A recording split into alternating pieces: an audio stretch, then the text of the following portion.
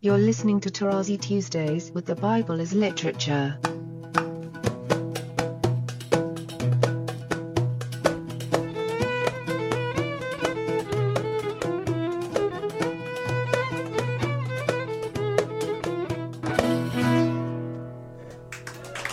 Hi, this is Father Mark Boulos, and you are listening to Tarazi Tuesdays with the Bible as Literature podcast.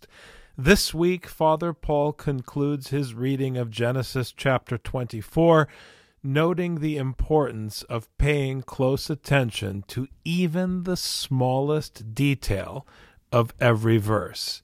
I am happy to introduce Father Paul on the Bible as Literature podcast, Tarazi Tuesdays. Then Laban and Bethuel answered. Okay, notice the authority, the father. The thing comes from the Lord. We cannot speak to you bad or good. Okay, let's go to the Hebrew and see it there. Yasa Haddabar came forth, the Dabar, may Yahweh from the Lord. Technically you have a stress. In Hebrew you have from the Lord came out the word, this matter. Lo nukal, we are not able, daber eleka ra otob, notice the power. Evil or good, you cannot say anything. And this brings you back to Genesis chapter 2. It's a beautiful verse. Verse 50. Very important. We cannot say this or that. In other words, it is as though you're saying in English, we cannot assess the word of God as Adam and the serpent and Eve wanted to do. Beautiful verse. And notice the play on the dabar, time and again. And then, obviously, the link with the water and so on that gives life and so on. Behold, Rebekah is before you, take her and go and let her be the wife of your master's son, as the Lord has spoken. You see the repetition in the original. Ka'asher diber Yahweh. Notice, the servant wanted them to say something, to debar something. He said, we can't debar anything. Because what you said, the story you said, came from the Lord. And then we hear that as the Lord has spoken.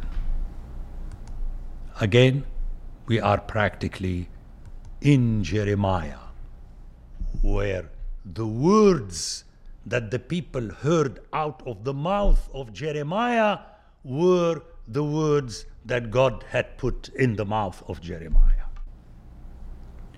When Abraham's servant heard their words, he bowed down himself to the third before the Lord.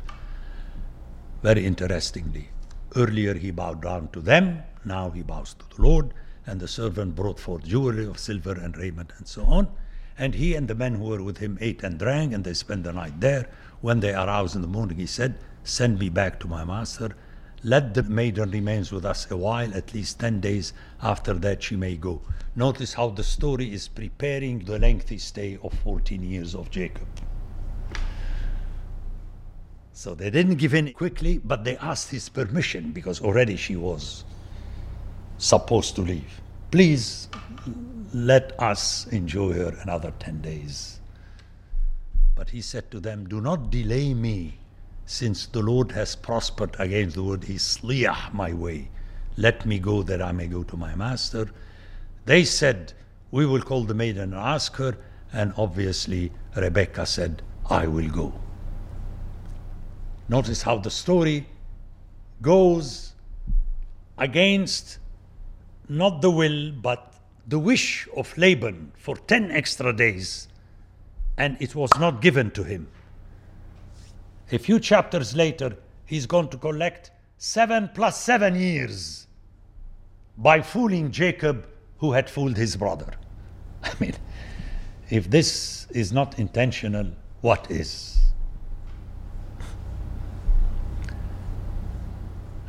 You know, people are amazed when I tell them, you know, the Bible is erotic. It's unbelievable how exciting it is. But again, you have to hear it and not make your own story. So they sent away Rebekah, their sister, and her nurse, and Abraham's servant and his men. And they blessed Rebekah, said to her, our sister will be the mother of thousands of 10,000s, which reflect the blessing of God. And may your descendants, again, RSV possess, the original has, inherit the gate of those who hate them, which recalls Genesis 22:17. Remember the inheritance of the enemies, the gate. Let me read it to you. 22:17, I will indeed bless you, and I will multiply your descendants as the stars of heaven, as the sand which is of the seashore, and your descendants shall inherit the gate of their enemies.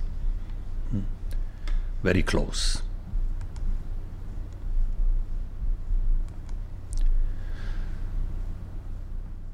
Then Rebekah and her maids arose and rode upon the camels and followed the man. Thus the servant took Rebekah and went his way. Now Isaac had come from Be'er La Hairoi.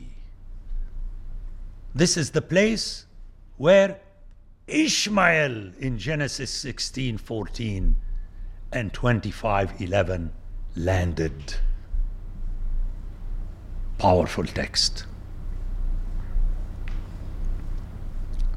So you see the preparation for the two estranged brothers, because of Sarah, the mother, now are heading to come together.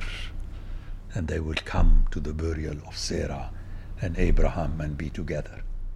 But notice the precedence. It is as though, coming from the Middle East, is the younger who goes to the older, to the turf of the older. Now Isaac had come from Be'er Lahairoi and was dwelling in the Negev. Okay, the connection with Ishmael.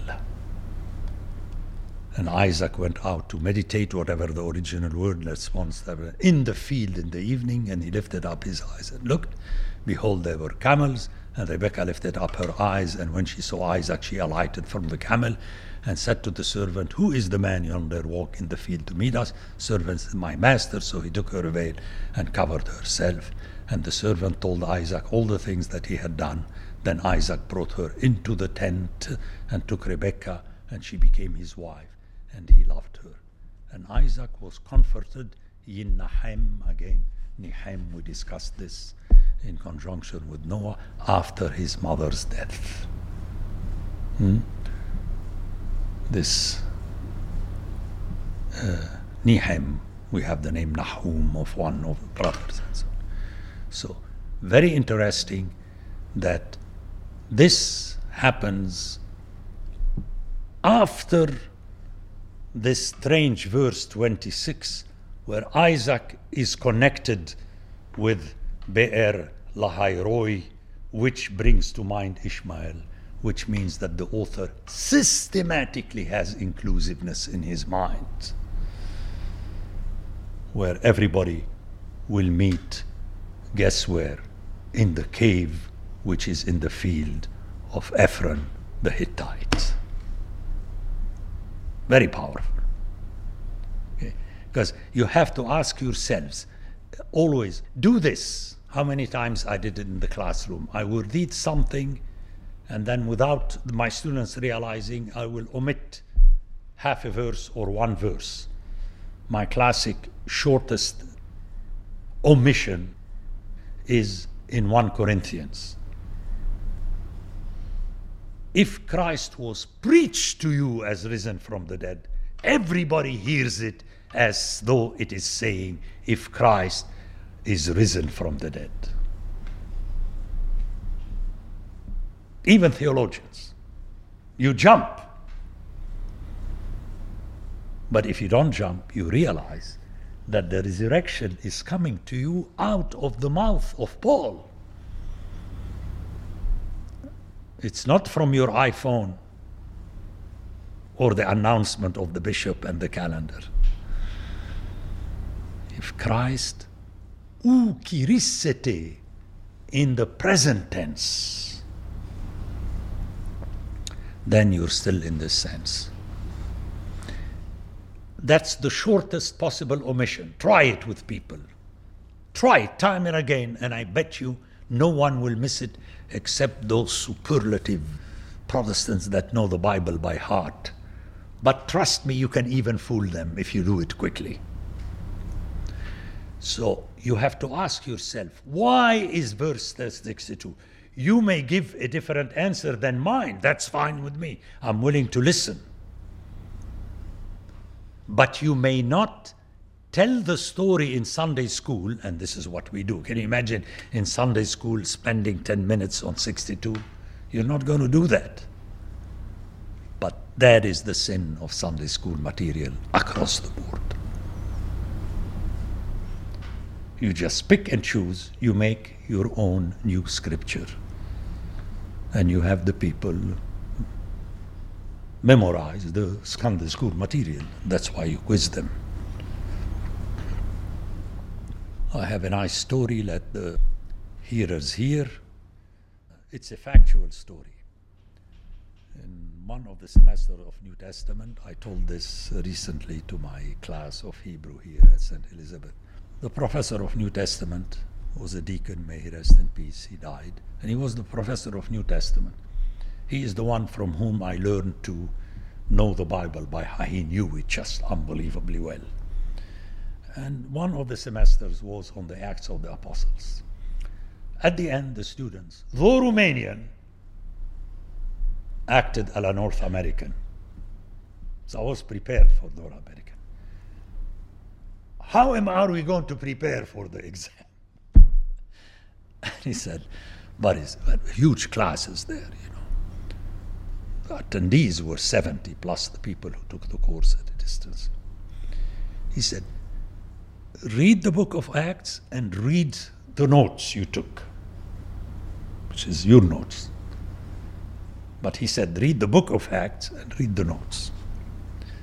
So we came to the exam. It was oral. You have to go quickly. You know, and you have 7 to 10 people in his office together, and he moves. He asks questions back and forth. And so, did you read the book of Acts? And obviously we all said, yes. How can you say no? So you did read the book of Acts, he said. We said, yes. He said, okay, tell me, how many boats or ships did Paul change between Caesarea and Rome? First students did not answer. Second, number 7 happened to be Nadim Tarazi. And Nadim said, 3. Thank you, A+. Go out and send another one in your place. This is how the orals took place.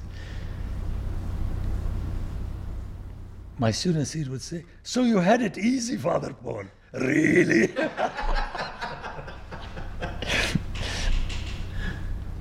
That's the trick. No one could argue. And from him, from many others, but specifically him. He knew even the Old, but definitely the New Testament, just majestically. And all my professors in Romania were like that. I mean, they knew. So one more time, your answer can differ from mine, you can disagree, but you may not dismiss it as though we can do without it. So first, facts. 3 ships mentioned in the book of Acts. Perhaps he took more, but in the book of Acts is 3. And that's the way it is. Anyway, it's an interesting chapter. And what makes it more interesting that it's smooth. It makes you happy. It doesn't sadden you. It's a nice story.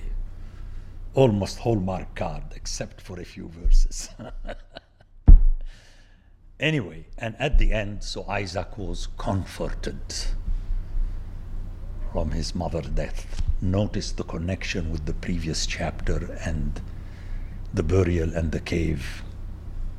You see how the links are made, because soon Abraham is going to die and he's going to be buried there. And one more time, Isaac is going to be there with his brother Ishmael. Let me take it easy. The Bible is not erotic, it's just very exciting. That's good, it works. Yes. Okay. I can dub that. Okay, buddies. So it's going to be a very long Hallmark. You need a 7-page Hallmark card to read the same story over and over again. The Bible as Literature is a production of the Ephesus School Network.